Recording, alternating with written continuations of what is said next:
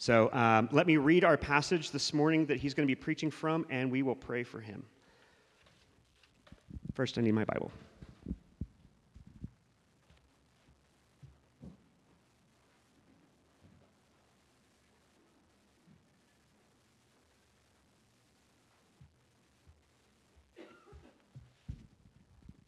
It all started with the face mic not working this morning. It's all downhill from there. All right, Jeremiah chapter 29, verses 4 through 14.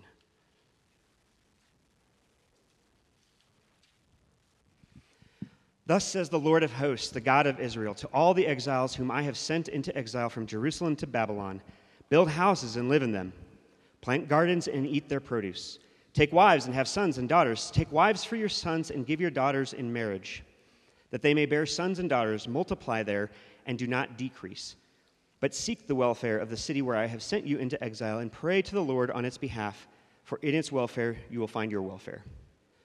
For thus says the Lord of hosts, the God of Israel, do not let your prophets and your diviners who are among you deceive you, and do not listen to the dreams that they dream. For it is a lie that they are prophesying to you in my name. I did not send them, declares the Lord. For thus says the Lord, when 70 years are completed for Babylon, I will visit you, and I will fulfill to you my promise and bring you back to this place. For I know the plans I have for you, declares the Lord, plans for welfare and not for evil, to give you a future and a hope. Then you will call upon me and come and pray to me, and I will hear you. You will seek me and find me when you seek me with all your heart. I will be found by you, declares the Lord, and I will restore your fortunes and gather you from all the nations and all the places where I have driven you, declares the Lord. And I will bring you back to the place from which I sent you into exile. Let's pray. Lord Jesus,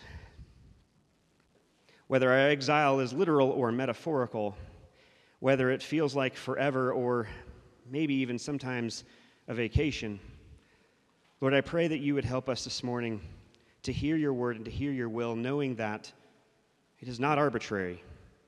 It is for our good. It is for the good of our neighbor. And it is for the glory of your love extending to and redeeming and transforming every inch of this creation. Lord, bless us as we hear John open up your word this morning. Give us eyes to see your truth and ears to listen to your grace. We pray this in your name. Amen.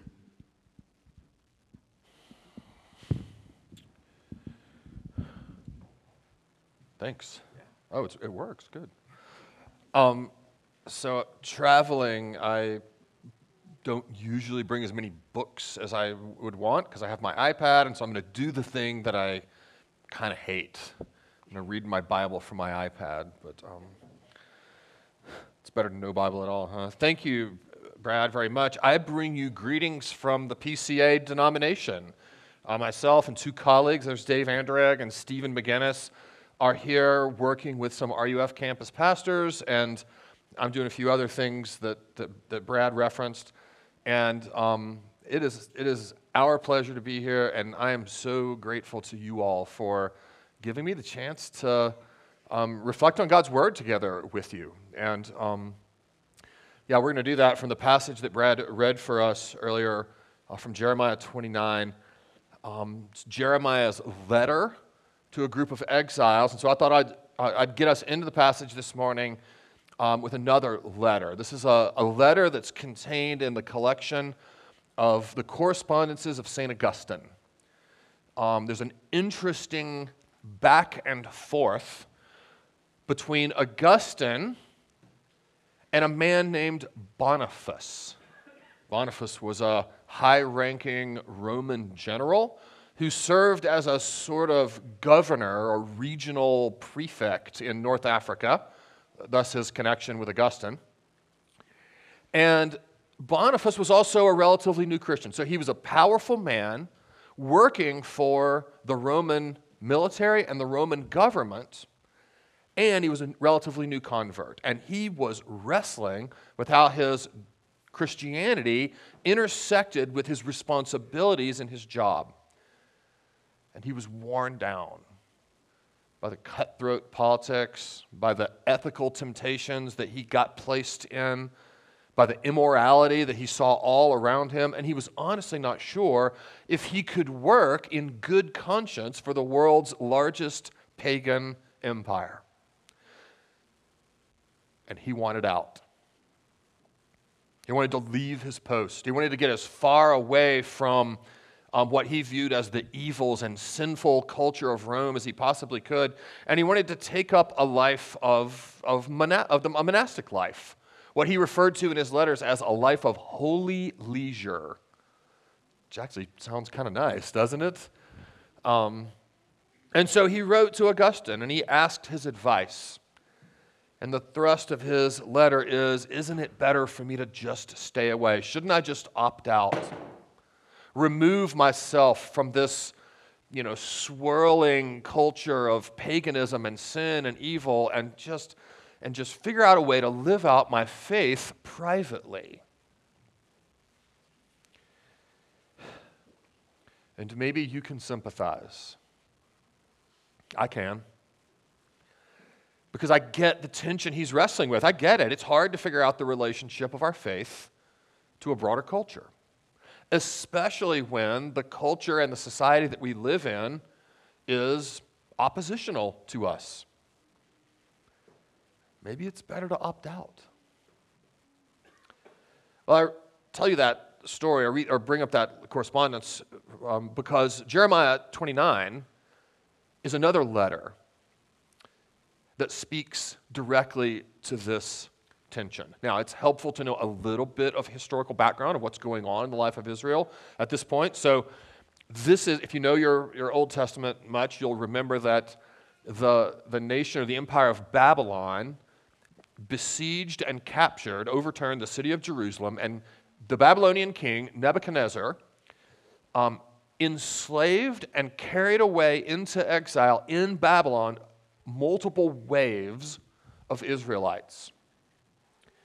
And he took them into Babylon, which is, and if you know much about the Bible at all, you know that Babylon is bad news, right? Babylon, the literal city of Babylon, was a pagan, really evil place. And Babylon became a sort of proxy for everything that opposes God in the Bible. And so going to Babylon is really, really bad. And that's where they were about to go, en masse, to a foreign land that served foreign gods, into an alien and oppositional culture, into a city that had a value system that was polar opposite of theirs. And they were exiled enemies. They were under subjection. This was a horrible situation that Israel was getting ready to go into, and Jeremiah writes them this letter to prepare them, to orient them into what it means for them to live well as the people of God in a city that was defined almost exclusively against them.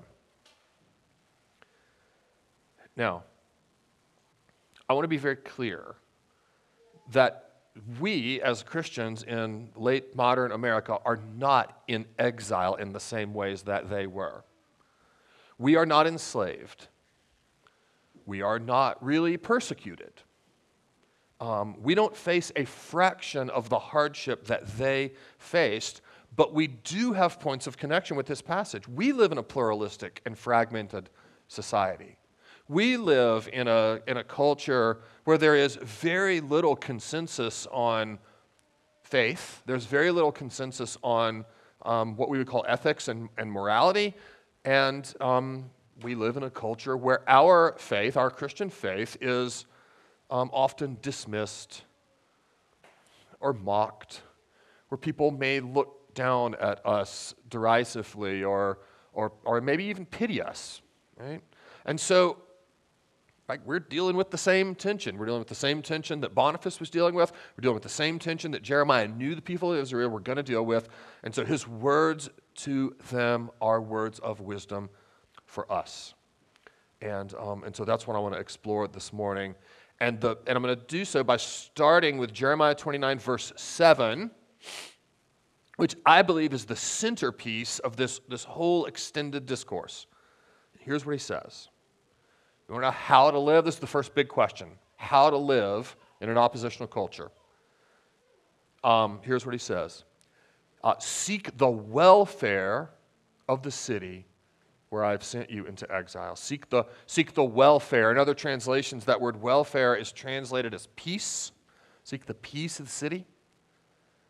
The Hebrew word is the word shalom. You may be familiar with shalom. And I think that it warrants reflection. When we hear the word peace, seek the peace of the city, I think in English, we often default pretty quickly to, well, that means no more violence, right? No more hatred. If a war ends in peace, that means there's no more shooting and dropping bombs. But in a biblical understanding, shalom means much more. Shalom doesn't just mean the absence of violence and opposition. Shalom means the presence of flourishing and thriving. It's a holistic term. A culture that is experiencing shalom is experiencing economic flourishing, relational intimacy in all appropriate ways, vocational thriving. In other words, shalom hints at a world the way God intended, the way it was supposed to be. And what Jeremiah is telling us is that as we live and work and play in our city, that's our goal. That kind of thriving, that kind of holistic flourishing. So, how? What does it mean to seek the peace of the city? Well, he tells us in verse 5, build houses. Now remember, they're going into exile in the most evil city they can imagine. And here's what Jeremiah says: build houses and live in them, plant gardens and eat their produce. Right? Build a house, plant a garden, do your work. The idea he's getting at here is permanent, right? Permanence. He's essentially saying to them, you do the work, invest the time, invest the effort, invest the resources, the economic resources, the emotional connections that you make to people and places, and make a place for yourself. I talked to a number of you earlier this morning just chatting, and several of you have moved here very, very recently, and what did you do? You found a place, right? You bought a house or at least rented a place. You found a job. You don't go through that effort to build a house and cultivate a garden if you're not going to be in a place very long. If you're only passing through, you find a hotel. But Jeremiah says, settle in. Settle into this new culture and build a life here. In other words, sorry, friends, you can't opt out. Now, this is totally at odds with the message that they were hearing from other so-called prophets. I'm going to go back to verse, hold on. Yeah, some verses earlier that I just forgot to ask Brad to leave, but basically there's this false prophet back in chapter 28. So one chapter before, chapter 28, there's a prophet who says to Israel, within 2 years I will bring back to this place all the vessels of the Lord's house, which Nebuchadnezzar, the king of Babylon, took away.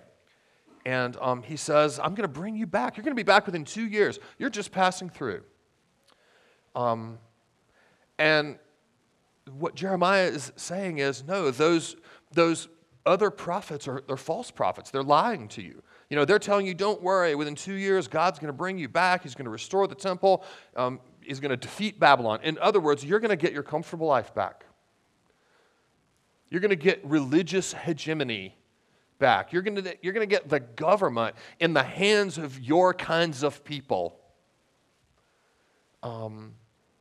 And your enemies are going to be defeated, right? Just hold on till then, and you'll be back. And that means you don't have to learn to engage. You don't have to settle in and do the work to settle into the city.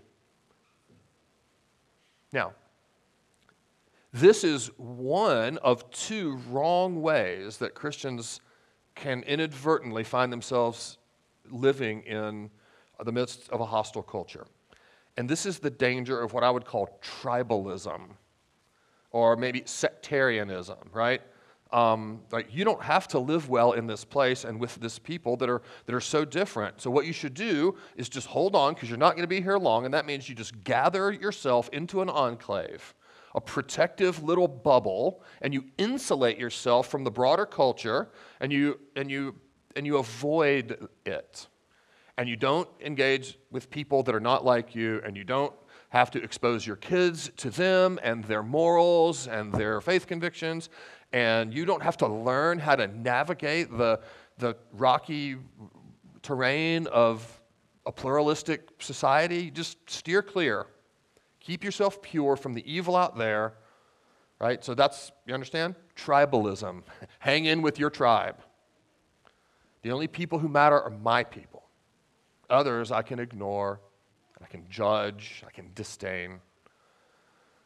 I certainly don't have to care for them.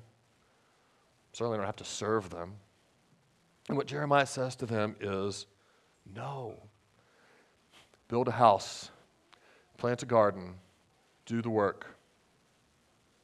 It's the same thing Augustine said to Boniface when he answered his letter. It's interesting to me that I bet that's not what Boniface was expecting. Augustine had founded monasteries. Augustine had written his own monastic rule, right? He understood that there was times and appropriate contexts for people to withdraw for a period of time.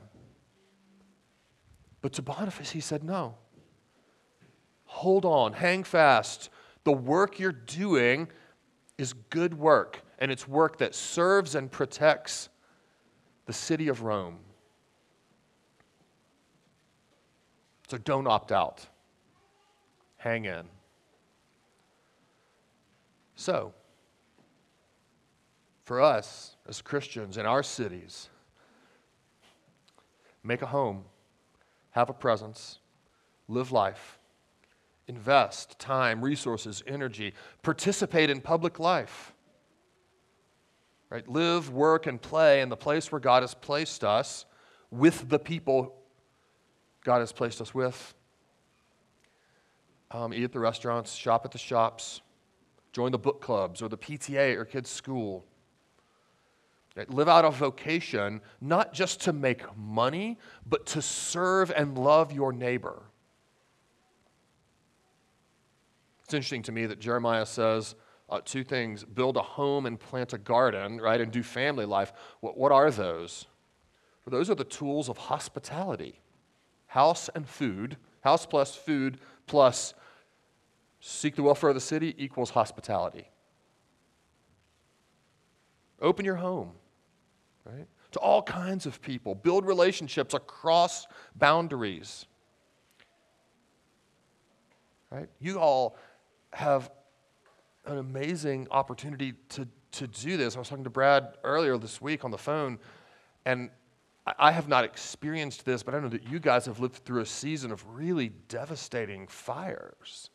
And I don't want to minimize in any way the tragedy or hardship of that on you or on anybody else, but it just occurs to me, what an opportunity for the church to sacrificially serve a suffering community. And I know that you guys are thinking about that. But, things like that is what it means to seek the welfare of the city. Okay, 2 points that I think may be counterintuitive here, but are worth noting. The first is this. Do you notice how ordinary and mundane Jeremiah's words are? This is just normal stuff. And it's a reminder to us that faithfulness is often just normal, routine stuff of life done in service to God and neighbor. Home, family, job, commerce. It's not big gestures. It's not grand, influential achievements. It's quiet determination to love your neighbor in ordinary life. And those things are like threads. Those acts of love are like threads. On their own, they feel fragile and slight and easily breakable, but a community together doing them over and over again weaves those threads together into a beautiful fabric of faithfulness. So that's counterintuitive point number one. This is ordinary and mundane. Counterintuitive point number two. It's not explicitly religious. Did you catch that? Jeremiah didn't say, all right, when you get to Babylon, set up a makeshift synagogue, find a rabbi to teach you, and see if you can locate a priest and a way to do the sacrifices so that you can worship, and for goodness sakes, keep the liturgical calendar. That's not what he said. I'm not saying that they shouldn't or didn't try to do some of those things to maintain their life of worship, but that's not what Jeremiah said. Now, that raises the question, though, of, okay, what about their faith convictions? What about their faith convictions? You can go to the Rotary Club and hear a speech about serving your neighbor and seeking the good of the city, being a good citizen, right? So what about the distinctiveness of their faith? Well, the answer to that question is embedded in verse 6, where he says, take wives and have sons and daughters. Take wives for your sons and give your daughters in marriage that they may bear sons and daughters. Multiply there and do not decrease. So a couple of things.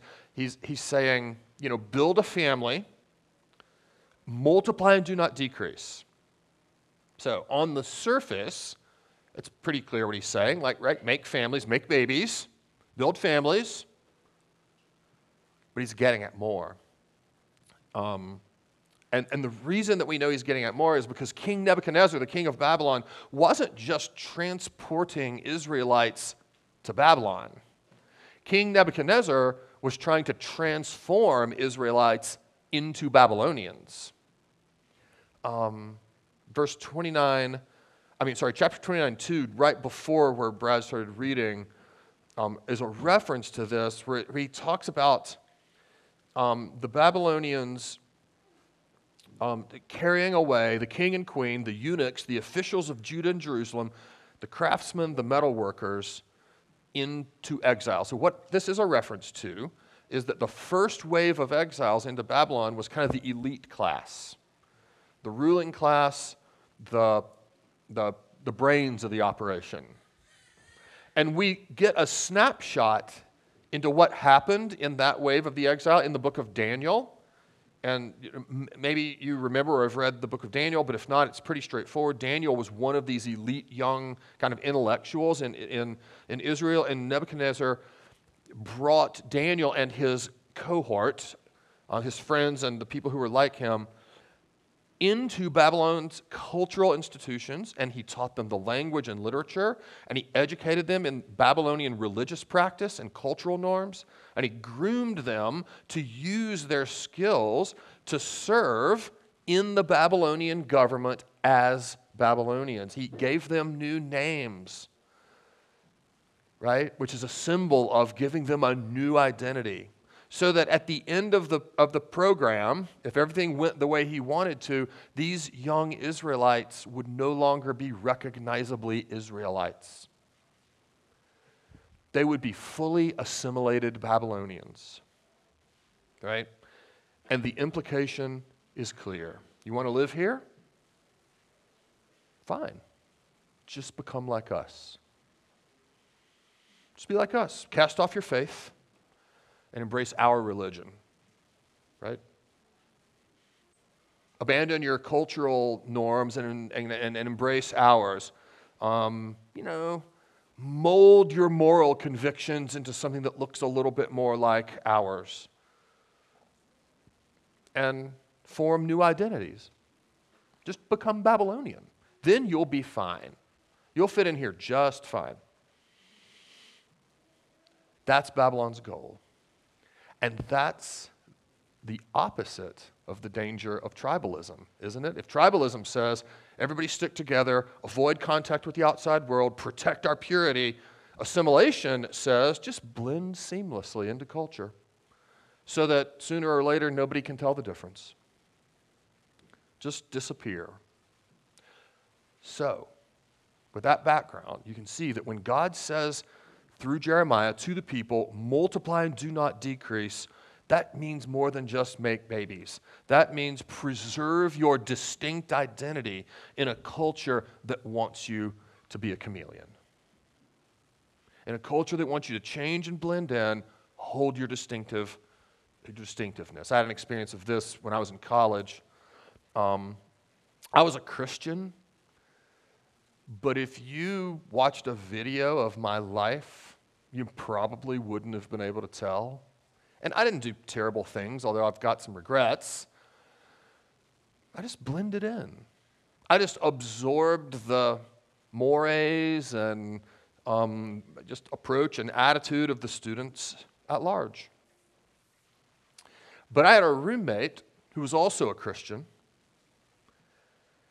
But if you watched a video of his life, you'd know it. Now, why? Because he held his faith just so clearly and so openly. And he still had a great time. He still had a great experience in school. He went to a lot of the same parties as I did. We hung around with the same people. We shared the same friends. We did very, very similar activities. He was as involved and engaged as anyone. But everyone knew where he stood.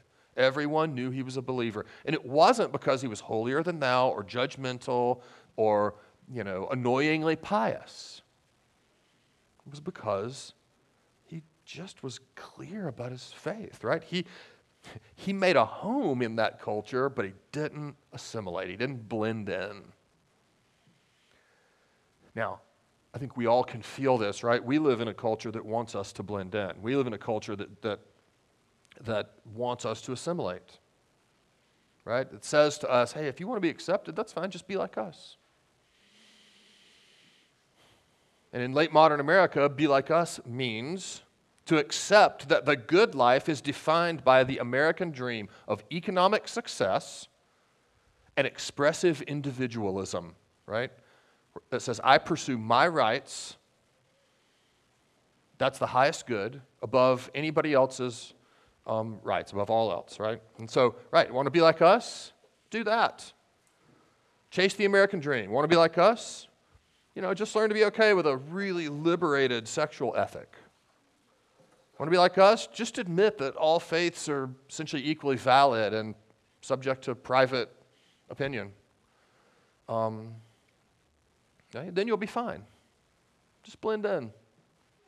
This is how we get a job. This is how we make friends. This is how we get ahead in the world. This is how we open doors for our kids so they can get into the good school and get into the good college and get in the good grad program and then start the treadmill all over again.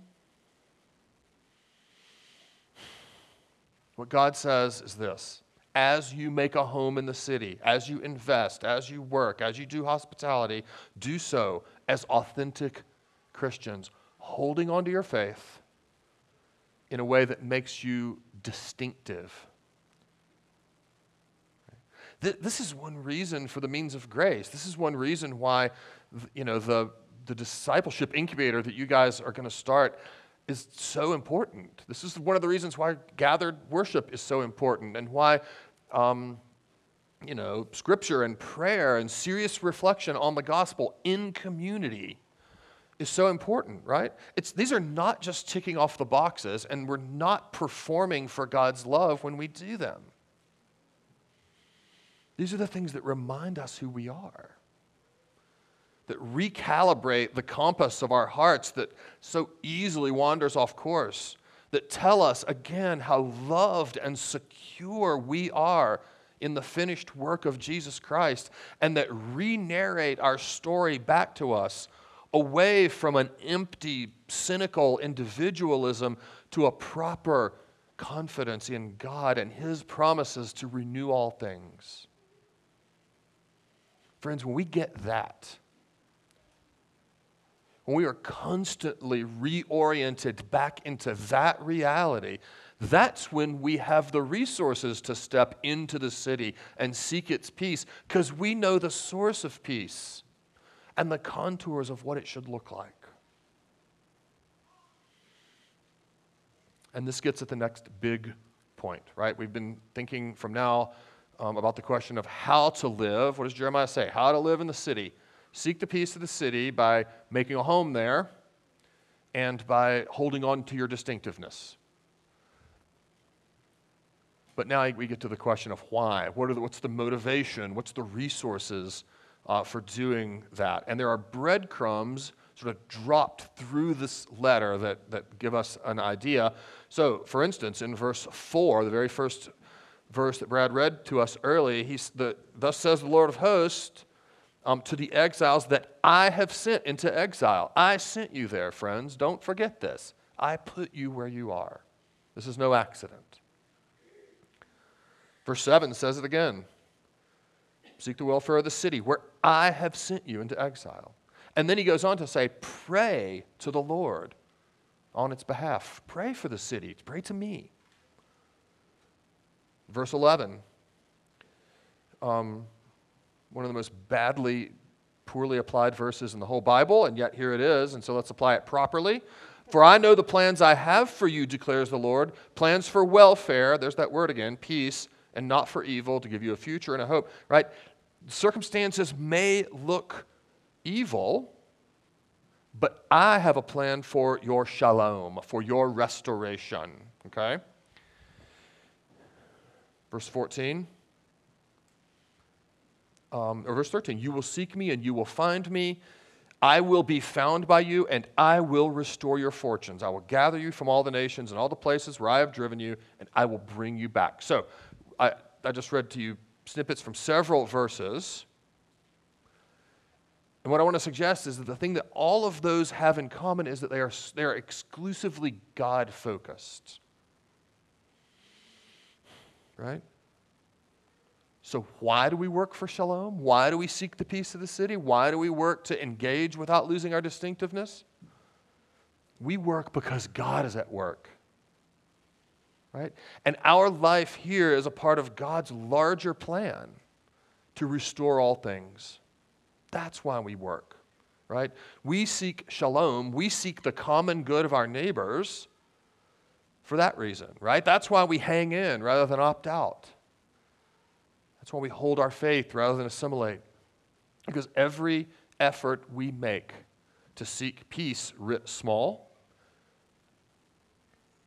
God is using and is done in the service of a God who is bringing peace writ large. Okay? We live this way in our culture because we're formed in the character of our God, because we trust the promises of our God, and we apply our capacities as image bearers in the service of our God and the things that He loves, right?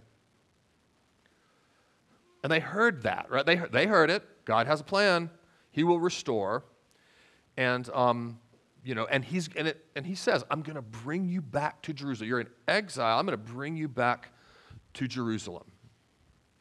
And history teaches us that that actually happened. Roughly 70 years into their exile, they were returned to Jerusalem. But to say that it was a disappointment to them is an understatement. Because when they got back to Jerusalem, the city was in ruins. The city walls were a shambles, leaving them vulnerable and unsafe. And worst of all for them, the temple of their God was thoroughly destroyed. In other words, when they got what they wanted, their hopes were crushed. And that means they wanted the wrong thing, and their hopes were misplaced.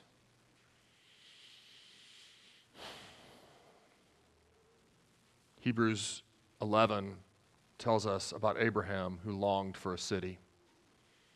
It says he looked forward to the city that has foundations and whose architect and builder is God. And that reminds us that it is good and right to long for a city, to long for a culture, to long for a world that is renewed,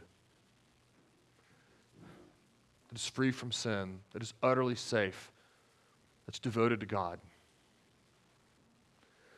But the experience of the Jewish exiles is a reminder that this longing will never be filled by any earthly city, by any earthly nation, by any earthly culture, including ours.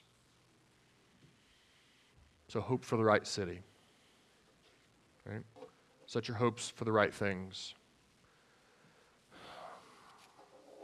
Our hope is not for Jerusalem rebuilt. Our hope is not America made great. Our hope is the hope that John the Apostle narrates in Revelation 21.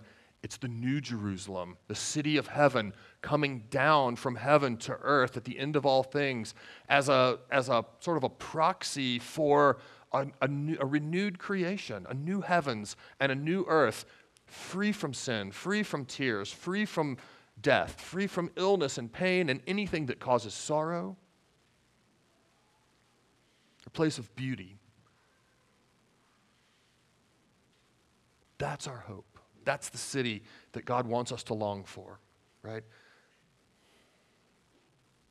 It's his plan to renew all things through the work of Jesus. I'm going to close with this, some verses that I skipped. This is verses 8 and 9. Thus says the Lord of hosts, the God of Israel, do not let your prophets and your diviners who are among you deceive you, and do not listen to the dreams that they dream, for it is a lie that they are prophesying to you in my name. I did not send them. That's a reference to Hananiah, the false prophet, back in chapter 28, who says, don't worry about it. You're going to be back in 2 years. Everything's going to be fine. He says, they're lying to you. You're being lied to. The false prophets of easy peace, urging tribalism and sectarianism, are lying to you. The siren song of culture wooing us to just assimilate because it's so much easier is lying to you. And Jeremiah wants God's people to be a people of the truth.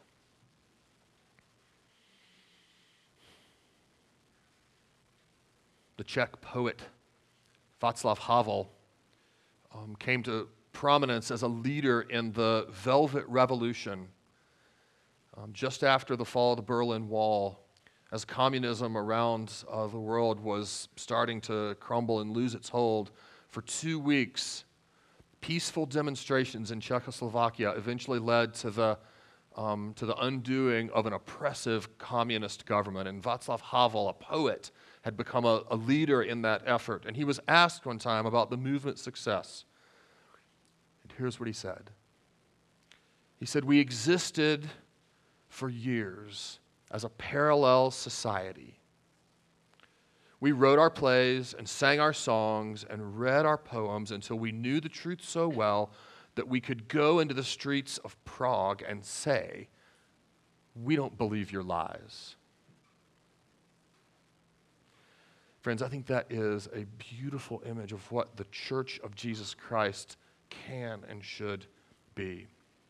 God's people making our homes in the city where he's placed us, holding our faith in the midst of an oppositional culture, and having our imaginations and our convictions formed by the gospel, learned and rehearsed in the stories and songs and poetry of worship, so that we know the truth so well that we can step into the streets of our cities and the voting booths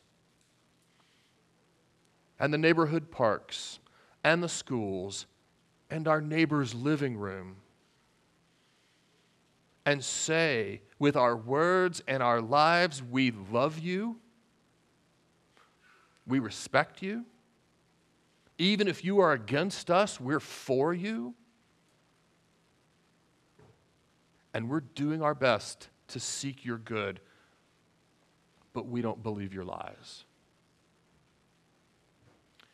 We don't believe that the value of a life is determined by productivity or efficiency or net worth. We don't believe that government is simply an exercise of will to power. We don't believe that violence is the answer to disagreement. We don't believe that the poor and vulnerable should be left to deal with their own situation. We don't believe that justice is a commodity to be bought and sold. We don't believe that people of other races or social class or political views are inferior. And we don't believe that faith is simply a matter of personal preference. We believe in the God of Abraham and Isaac and Jacob. We believe in the God of Isaiah and Ezekiel and Jeremiah, the God of St. Peter and St. Paul and St. John, the apostles. the God of Martin Luther and John Calvin and Martin Luther King Jr. We believe in the God and Father of our Lord Jesus Christ, who made the world and declared it good and made men and women in his image. And that means that we believe the world is worth loving and serving, and that people of all kinds are worth dignity and respect. And we believe that God is renewing and restoring all things through the life and death and resurrection of Jesus, and that he calls us to faith in him and to trust in his promises and to live lives that reflect his unrelenting passion to bring shalom to all creation. That's what we believe. And that's how we're going to live. Seeking the peace of the city because we serve the God of peace. Let's pray together. Lord, even as I was talking and saying my own words, I was convicted of how frequently I fail to follow Jeremiah's urging, of how easy it is for me to just want to fit in, or to avoid people or places or things that I find challenging. And so, Lord, I pray that you'd renew all of us in our conviction that through the finished work of Christ, all of these promises are true. And reorient our hearts once again in these truths. We pray in Jesus' name. Amen. So you guys have heard me many times while introducing communion talk about how this table is for our nourishment, that even though we're eating physical bread and wine or juice, that it is spiritually nourishing, that God meets us there. It is through his presence that this happens. And it hit me while John was preaching that nourishment we so often take and leverage toward our ends, either toward a tribalism or an assimilation. We think that God is going to nourish us to live out our great American dream. But he doesn't. That's not how this works. In fact, whenever the church has been guilty of that tribalism or that assimilation, the table here is our opportunity to change course. It's actually the catalyst that helps us move from either tribalism or assimilation, whichever direction we may be tempted in whatever circumstance, toward one of hospitality, but not because we are bootstrapping our own hospitality for our neighbor, but because Christ is our host. That the way and path toward repentance from those things is actually to first accept God's hospitality in love. That's incredible. Nobody will tweet that. That won't be a political policy. You won't see that attitude anywhere. There is nothing that invites us or invites us into grace instead of punishment first. That's extraordinary love. On the night that Jesus was betrayed, he was with his friends, with his disciples who, not to put out two on the nose, but they were morons just like us. We were idiots who are tempted toward one direction or another to fall off the horse into tribalism or assimilation and don't understand what Jesus is doing most of the time. He says it doesn't matter. If anything, that's why I am broken for you. Likewise, he takes the wine, he pours it out, and he says, this is the blood of the new covenant. That day that Jeremiah promises will come where your sins will never mark you again. That day is now, because I pour out my blood for the cleansing of your sin. And as often as you eat this bread and you drink this wine, that is actually how you navigate the third way between and apart from assimilation and tribalism. He says, you proclaim my death until I return. He says, this is the sacrament that distinguishes you in the midst of all other kinds of bread and wine. This table with my presence is what makes you unique. It's what I make you as unique. That is extraordinary love using ordinary everyday life. Let's pray. Jesus, thank you for your hospitality. Thank you for your invitation that never expires and yet is urgent. not because you will take it away or withhold your hospitality, but because you are eager and long for us to receive it, that we might taste and see that you are good.